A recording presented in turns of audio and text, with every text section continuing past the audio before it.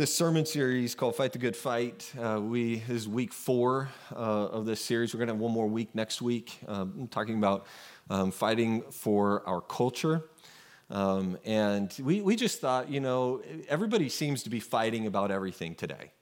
And it seems like they're fighting over some things that I'm not saying they're not important, but in a grand scheme of things, eternally, and as Christ followers, we seem to get caught into the arguments and to the fights of the culture. And so we thought, we want to give you something that's worth fighting for. We want to fight the good fight. And so we've talked about fighting for community and fighting for the hearts and minds of our children and fighting for our spouse.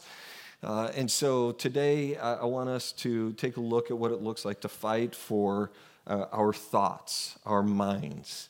The theme is 1 Timothy chapter 6. The theme verse is 1 Timothy 6:11. Timothy, you are God's man, so run from all of these errors. Instead, chase after true holiness, justice, faithfulness, love, hope, and tender humility. So fight with faith for the winner's prize. Lay your hands upon eternal life, to which you were called about, and about which you made the good confession before the multitude of witnesses. I want to just start by reminding you that when you gave your life to God, for some of you, maybe that was recent. For some of you, that could have been a very long time ago. But when you gave your life to God, in that moment, you got a new heart. But you did not get a new mind. If you gave your heart to God on Wednesday, I'm not saying that you're not grateful and happy to know God and to have that passion of knowing God and having a new heart, but on Thursday, your mind is still thinking the way that it's always thought. And until there's the renewing of the mind, that's why Scripture talks about this, that there is a process that's in place from that moment forward called the renewing of the mind. And so, even though you have a new heart, it doesn't necessarily mean you have a new mind because because your mind hasn't been renewed yet. 2 Corinthians chapter 10. For though we live in the world, we do not wage war as the world does.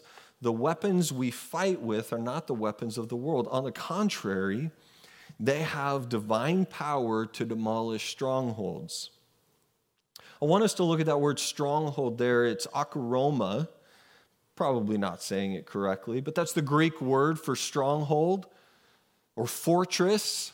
That's the other definition. It means that it is a castle or fort or a prison.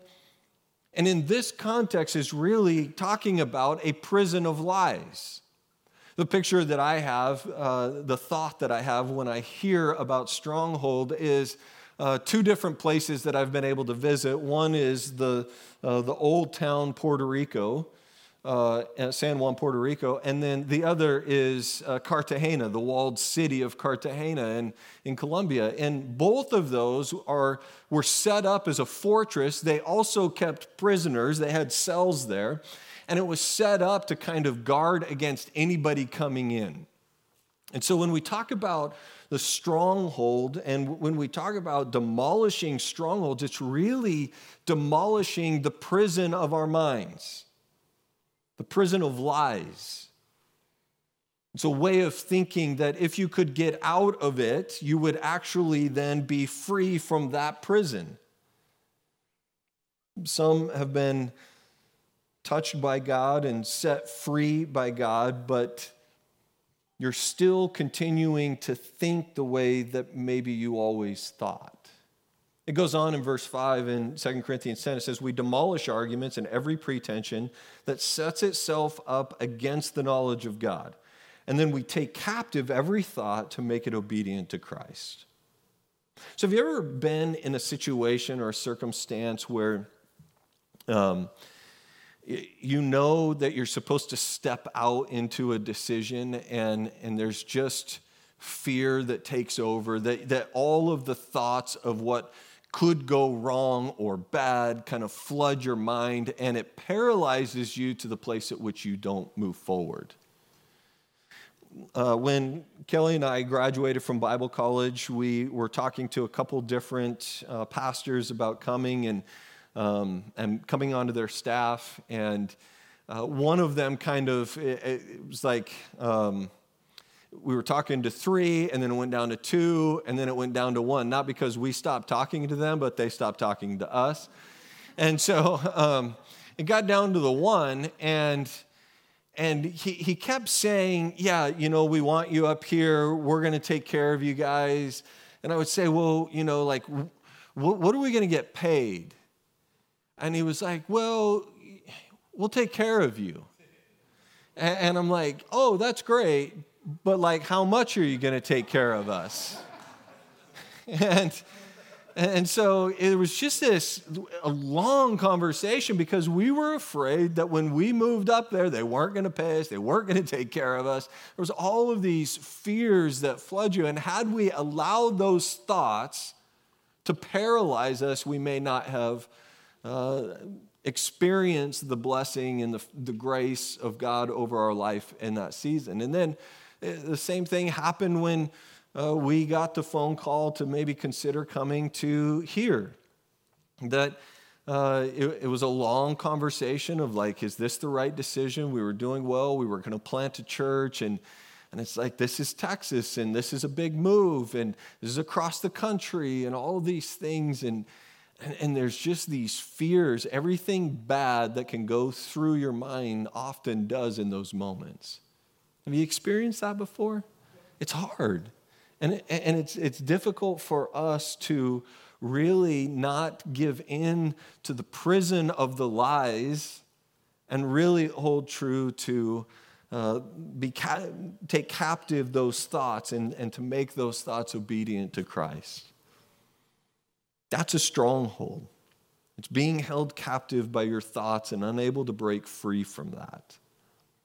If you're like me, you can get frustrated because it seems like everything, all the voices of the world, of our culture, of the enemy of our soul, it seems like everything is screaming at us. And yet, the voice of God is so quiet. It's just a whisper. See, we want to operate in the will of God, and we want to take captive our thoughts, but it's really hard to hear what God is saying to us when everyone else is yelling. It's difficult. And you know why the voice of God is so quiet? You know why he whispers? Because you have to be really, really close to hear it.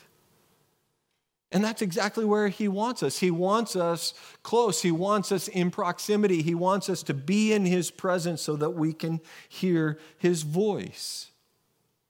It reminded me of our family is not a super loud family. I mean, not that we can't yell at times, but our middle child, and I'll just be honest with you, like, we're saving up money to put our kids through counseling because of all the times I've used them as illustrations. But like, you guys are saving up for your kids' college fund. We just want them to be well adjusted in life. But our middle child, after we had gotten done moving, we'd packed the whole house up and everything. It was a long, long day. We decided we were going to bless our kids and take them to a really good meal. And so we take our kids to Eddie V's, to Wild Fish. And if you've ever been there, it's really fancy. It's a nice restaurant. And we were all, I think, still wearing our moving clothes, but we didn't care. It's Texas. So we show up to this really nice restaurant, and we order our meals, goes around the table, we order our meal, and a few minutes go by, and next thing I know, I see our waiter with a cart, and he wheels the cart up to our table, and sitting on the cart are like 2 massive lobsters. And I'm thinking, oh, they got the wrong table. And so I said, oh, I'm sorry, we didn't order the lobsters. And I don't order the lobster because when it says market price, it's never good. Like, the market's never low on these things. So it said marketplace. We would never order it, right? And so our waiter said, well, your daughter ordered it. And I said, no, I train my kids well. They know when it says market price, they don't order that. And so she goes, no, I ordered the lobster tacos, which is on the appetizer menu and not the market price menu. It was a lot lower, but he had only heard lobster because she didn't speak up. And when you don't speak up, you have to get in close and you have to listen close. You have to be in proximity. They took the lobster back, and they were probably really happy to do it because they were all in the back eating lobster that day probably. But so my point is that with everything so loud going on around us right now, and it is noise, we now more than ever have to press in to the presence of God and the closeness of God so that we can hear his voice. So we can hear his voice.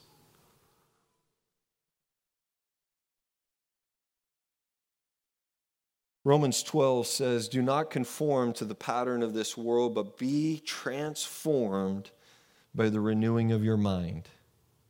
Then you will be able to test and approve what God's will is, his good, his pleasing, and his perfect will. God doesn't have three different wills for our life. It's not God's will is sometimes good, it's sometimes pleasing, and it's sometimes perfect. It's a progression. But the more we press in, the more we hear the voice of God, we hear the good will of God, and then we hear his pleasing will, and then we experience his perfect will for our life. In Bible college, they teach you what is called the law of the first order, which means that when you read something in Scripture, you have to go back to the very first time in which it's addressed so that you understand the context and what it actually means later on. And in our case, we have to go really all the way back to Genesis when man fell because of thinking, because of his thoughts. You've got Adam and Eve, they've been created, they've been placed in the garden, and you have this perfect scenario, this perfect situation where they could walk and talk with God and all of these happen. And then one day they had a thought. Something entered their minds and they recognized that maybe we don't have everything. They thought maybe there's something more that we're missing out on. And so one day, as the story goes, the serpent shows up, and during a very vulnerable day, they ate from the tree. Now, they began to blame one another, right? They start pointing fingers at each other. They point fingers at the snake. They point fingers at God. God, if you wouldn't have given me this woman, then this would have never happened, right? I know some of you do that still today, and don't do that. It's not good. And if you do that, you should listen to last week's message. You know, I think about Bible stories a lot. And this is one that I always think about because I think about what would I do in their situation? How would I respond to the snake? You know, what would I be able to have the self-control and the closeness in my relationship with God? But then I have these other thoughts, and the other thoughts are less holy. And I think, you know, if God would have made Adam and Eve from Louisiana, we would not be in the situation we're in. Because somebody from Louisiana isn't going to eat the apple, they're going to eat the snake. And then we don't have a problem. At least if you're Cajun. What if we were to just audit our thoughts? Because we're thinking all the time. We never stop thinking. Most of us. No, we never stop thinking. So what if we just took a moment and audited our thoughts?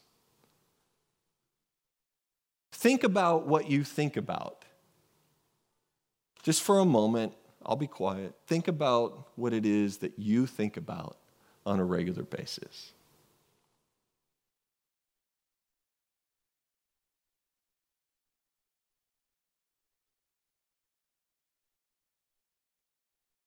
Satan has one goal in life, and that is to keep us from growing in our relationship with God. It's to keep us from pressing in and drawing close and hearing his voice. Satan wants us to stare at the storm. He wants us to stare at the pain and focus in on that. But God really wants us to stare at his blessing over our life and glance at the pain. We don't ever get to ignore the pain. We don't ever get to say, well, that doesn't exist and just, try to speak it out of existence. No, but we also don't need to focus on it. We don't need to be so consumed by our pain. Instead, we need to be consumed by God's blessing in our life. Proverbs 4:23 says, above all else, guard your heart, guard your mind, for everything you do flows from it. So the first thing is this: my thoughts control my life. Proverbs 23:7 says, for he is the kind of person who's always thinking about the cost. He's always thinking. And here's what happens is, if our thoughts control our life, then oftentimes what can happen is if you're the kind of person that's super negative all of the time, right? You're always thinking negatively, always thinking of worst case scenario. Sometimes our thinking can become our friend. We don't know how to get rid of that in our life. If you're one who always finds themselves in conflict and you're always arguing with someone, conflict can actually become your friend. Your fighting instinct becomes a friend to you. You maybe yell in conflict or you manipulate in conflict. Whatever the case, there's something about your thoughts that all of a sudden become comfortable and you become so familiar that they're now your friend. We have love languages, of course, but I think we also have hate languages, things that we've allowed to consume our mind and how we respond. I have recently started playing a little bit more golf, and I'm not very good, but I was watching the Ryder Cup. I think that was last weekend that I was watching it, and if you're not familiar with the Ryder Cup, it's like a bunch of Americans playing a bunch of Europeans, and we slaughtered them this year. But maybe slaughtered is not the right Christian term to use, especially when you're talking about Europeans and Americans. But we destroyed them. And I was watching one of the holes. It was a par 3, a really difficult par 3. And one of our players, I should know his name, but I don't. He actually sealed the win for the Americans on this hole. And it was because he lined up and he knew exactly where he needed to put his ball. And he just nailed it and he hit it and it just rolled right close to the cup. And it was just a great shot. I don't know how to do that. I don't know where my ball's going to go. When I line up, and I do everything that those guys do and everything. When I go to strike the ball, I have no clue where it's going. None. And so what I do is I adjust. Like if my ball's going that way, I will turn my body and I'll be like, okay, it's going to go like that and land up on, and then I hit it and I hit it straight. So I just never know. I don't know where to aim because I don't know where it's going, and I wonder if sometimes we're kind of the same way.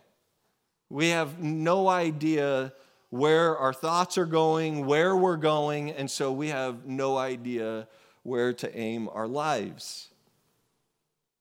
Our mind is this battleground for sin. If you're addicted to pornography, but you're still thinking about it.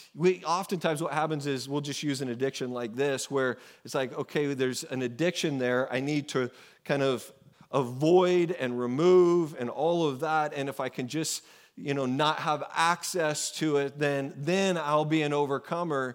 And the truth is it's in your mind. There's something going on there. The addiction is in the mind. It's not enough to just remove because there's still thoughts. Romans 7 says, "For in my inner being I delight in God's law, but I see another law at work in me, and it's waging war against the law of my mind, and it's making me a prisoner of the law of sin at work within me." Romans 7 is one of those great chapters that Paul's you. Like he's being vulnerable in the sense of saying, listen, I keep doing the things I don't want to do, and I don't do the things that I want to do. Because I keep thinking about it, I keep processing it, and he says, who's going to rescue me from this death? And then he says, thanks be to Christ Jesus. The Spirit of God knows our weakness. He knows where we're weak. And it's why the Bible talks so much about what we think. So then my thoughts can be reset by the Spirit of God. Romans 8 says, those who live according to the flesh have their mind set on what the flesh desires, but those who live in accordance with the Spirit have their mind set on what the Spirit desires. The mind governed by the flesh is death, but the mind governed by the Spirit is life and peace. The mind governed by the flesh is hostile towards God. It does not submit to God's law, nor can it do so. Those who are in the realm of the flesh cannot please God. But I need to tell you that Satan does not have the ability to control your thoughts. He doesn't have that control over your life. But God has also chosen not to control your thoughts. So the good and bad news is you are the gatekeeper of your thoughts. You are the gatekeeper. So how do you get out of this? Well, the first is we must feed our mind the truth. If you have a lot of lies, you need a lot of truth. Psalm 1:1-3 says, "Blessed is the one who does not walk in step with the wicked, stand in the way that sinners take, or sit in the company of mockers, but those who delight is in the law of the Lord, who meditates on his law day and night. That person is like a tree planted by streams of water, which yields its fruit in season, and whose leaves do not wither. Whatever they do prospers." How many of you have ever been to the Library of Congress in Washington, D.C.? Just raise your hands. Like, anybody been able to visit that?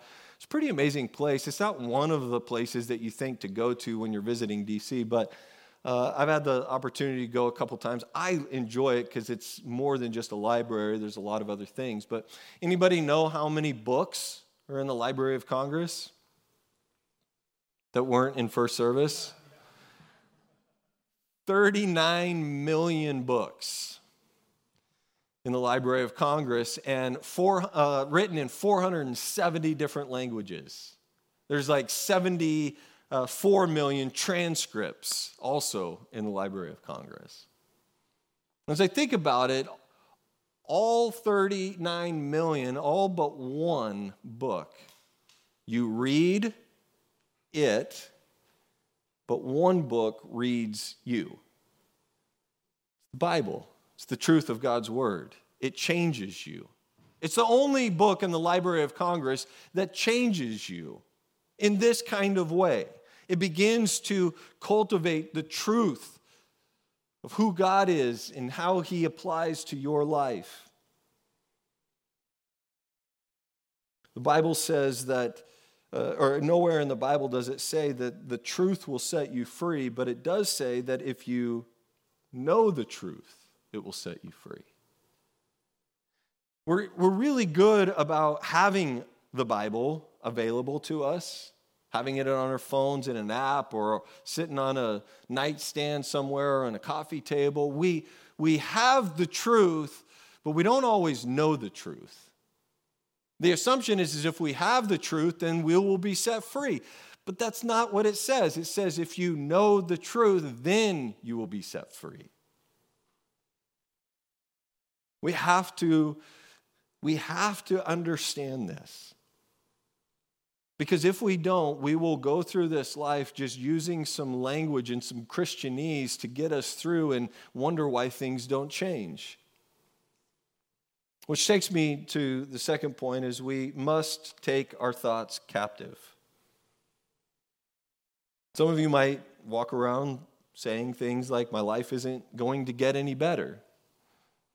Some might have the tendency to think if I had a different spouse, my life would be better. If I lived in a different location, my life would be better. Or if I had a different job or a different church or whatever, that my life would be better. The problem is it's not going to be better. Your thoughts still go with you. It's not going to change your thoughts. When we take our thoughts captive, when we understand and know the truth of how God sees us, then we start to see some change. So I want to pause for a second because this will be a little bit of a confession, I think, as pastor of the church. I think the church, this is my personal opinion, and you could disagree with me and still be wrong. It's okay. No, I'm just kidding. No, you can disagree with me. But I think the church has done a disservice to people in the area of mental health. They've done a disservice in the sense that we have been very quick to prescribe the language or prescribe scriptures in such a way that if somebody is really struggling and we see that their life is off, we're like, well, if you would just speak the truth of God's word, then you'll be better. Your life will be better. And I know even saying that, you're like, well, that's true, right? But here's where it becomes a problem, and something that I think some of you will even identify with or agree with is that oftentimes what we're doing is we're trying to prescribe something based upon the fruit of what's going on in someone's life rather than getting to the root of it. And so what happens is somebody will walk through the doors of a church broken and hurting, and we try to fix the fruit of what's going on in their life and never addressing the sexual abuse that they've endured. See, our brain is a part of our body, and it has roles and responsibilities. And when there is trauma in our brain, when something happens in our life, when something takes place, it causes trauma in our brain. And that trauma has to be addressed. It has to be dealt with. It's not going to just be some Christian answer to just say these verses and speak these verses and all will be okay. No, there's actually a synapse in your brain, a connection that's wired to the trauma that has to be addressed at the root. It has to be brought into the light. It has to be dealt with a counselor and people who know these kinds of things that can address this in your life. So on one hand, you hear me saying, yes, we have to know the truth of God's word. We have to understand it. We have to be able to speak it and speak the promises of his word and not the lies. But I don't want you to hear me say that I think it is as simple as that when there is some trauma in your life that is holding you back. Because for me to say that would be very, very dangerous. Because if we go through this life not addressing the trauma and just trying to address it by speaking some scriptures that some friends have given us, we're going to be very disappointed. We'll be very disenchanted because we were told that this is going to work and it's not. And again, I'm not saying that there isn't times in which maybe you have dealt with the trauma and now you're in a place to where it's like some of the lies and some of those things, you're healed up from this. You do need to begin speaking the message of God's word and the truth of his word. You do need that. There is transformational work that comes from it, but I just want to be really careful because we often focus on that and we never help people address this. And that's a dangerous place. Listen, I'm for Christian counseling. Kelly and I have experienced Christian counseling in our marriage. I recommend Christian counseling to people because I believe that there is elements of our brain that I don't fully understand and that I cannot help you with just giving you some scriptures to read. Without context, without an understanding of the root of what God is, or the root of what has happened in someone's life, oftentimes we just speak our Christianese common language and we try to fix it, and it doesn't work that way. So I want to give you some resources. The first is from a neuroscientist. Her name is Dr. Caroline Leaf. She's a Christian, although many of the books that she's writing are not necessarily coming they're coming from a Christian perspective, but they're not overtly Christian in the kind of the, Christian bookstore type books. But she's a neuroscientist. She's really, really smart. And she studied the brain, and she understands all of this. She understands what happens when there's trauma that's caused in someone's life and how that affects the brain, all of those things. And so she's got a book called Your Mental Mess. And so I would recommend that one. She's also got a book that's called Think, Learn, and Succeed.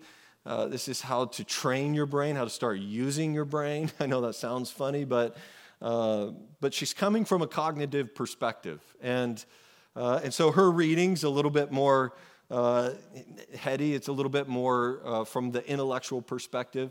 But then I want to give you another resource from a pastor who's coming from a pastoral perspective, but as well as coming from the research of science and all of that. And his name's Craig Rochelle. He's written a book called Winning the War in Your Mind. It looks like this, and we have a copy for every household that's available for you at no charge. You've already paid for it. If you are a giving member of Lifehouse, you paid for it, and so thank you for that.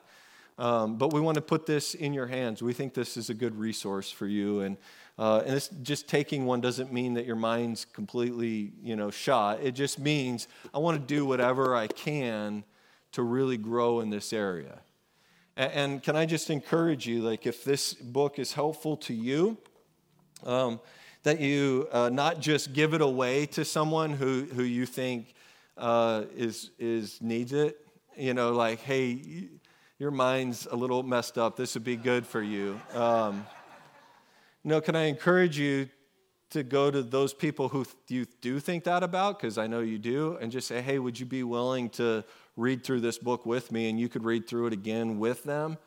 Because our mission, our role, doesn't end here, and it doesn't end with us. There's people in your life that I'll never be able to reach, that I'll never be able to teach to, but you could actually make a huge difference when you live your life on mission with them. So just grab a couple people and begin to go through that if you feel it's helpful. If you don't feel it's helpful, give it to somebody else, and then let them grow and learn. It's interesting in our perspectives. Did you know that vultures and hummingbirds actually have something in common besides the fact that they're birds? Hummingbirds and vultures wake up every morning. I assume they wake up. I don't know how that works, but I've never seen them sleep. But they wake up every morning, and they know that they have to go get food that day. The difference, though, is a hummingbird wakes up that morning and is looking for something good, something sweet. In fact, some of you have even put up hummingbird feeders in your yard and to help them find the sweetness that they're looking for. And a vulture's looking for death. It's looking for death. And I wonder how we wake up every morning of our life. What's our perspective? Are we looking to taste and see that the Lord is good? Are we looking for something good to take place in our life that day? Or are we looking for death? The third thing is this: I must remember how amazing His will is for my life. I have to remember that His will for my life has my best intentions. He has the best intentions for my life. He's thinking about me. And I have to trust that to some extent. No, to all extent, I have to trust that. I was thinking about the disciples as I think about stories and stuff, and the disciples had it pretty good because they had Jesus with them, right? Jesus is is there present. He's in their life. He's walking with them. He's teaching them. And the disciples never really could figure out exactly what the Lord was saying to them. There were times in which, they're like hearing about it. And even when he's kind of predicting his death, it's in this cryptic way, and they just don't fully understand what exactly the Lord is saying. And then one day he dies. One day he's taken captive, he's beaten, he's utterly torn apart, and then thrown up onto a cross, and he dies, and their whole world and the way that they think changes. See, the way that they thought was that Jesus was going to be their Messiah and the deliverer, and that he was going to be the king that they always wanted. And then now all of a sudden he's dead, and now all they can think about is death, and they can think about is now what's going to happen, and fear grips them, and anxiety and depression, and now they're just so wrapped up in their thoughts that one day after Jesus' resurrection, there's a group of disciples, not all the disciples, but a group of them. They're walking down this road. It's called the road to Emmaus. And as they're walking down the road, all they're consumed with is the thoughts that Jesus is dead, that now what are they going to do? There's grief and sorrow, and all of these things are taking place. And then Jesus, after his resurrection, walks up to them, taps him on the shoulder, and says, "Why are you guys so sad?" And they were so consumed with their thoughts.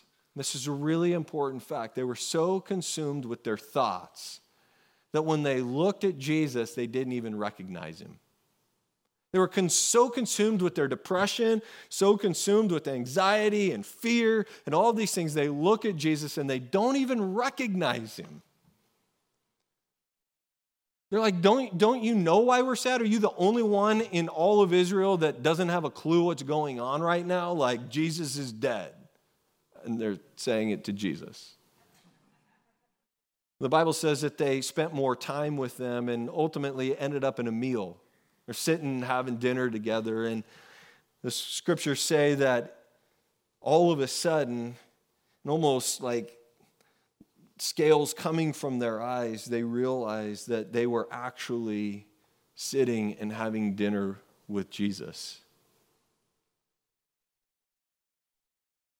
See, when we are in the presence of God, when we're tuning out all of the other noise, and when we're listening to the whisper, the still small voice, our eyes are open to what it is that his will is for our life. Listen, he's madly in love with you. But we have to allow him to change the way that we think in order to see him. We're gonna receive communion this morning.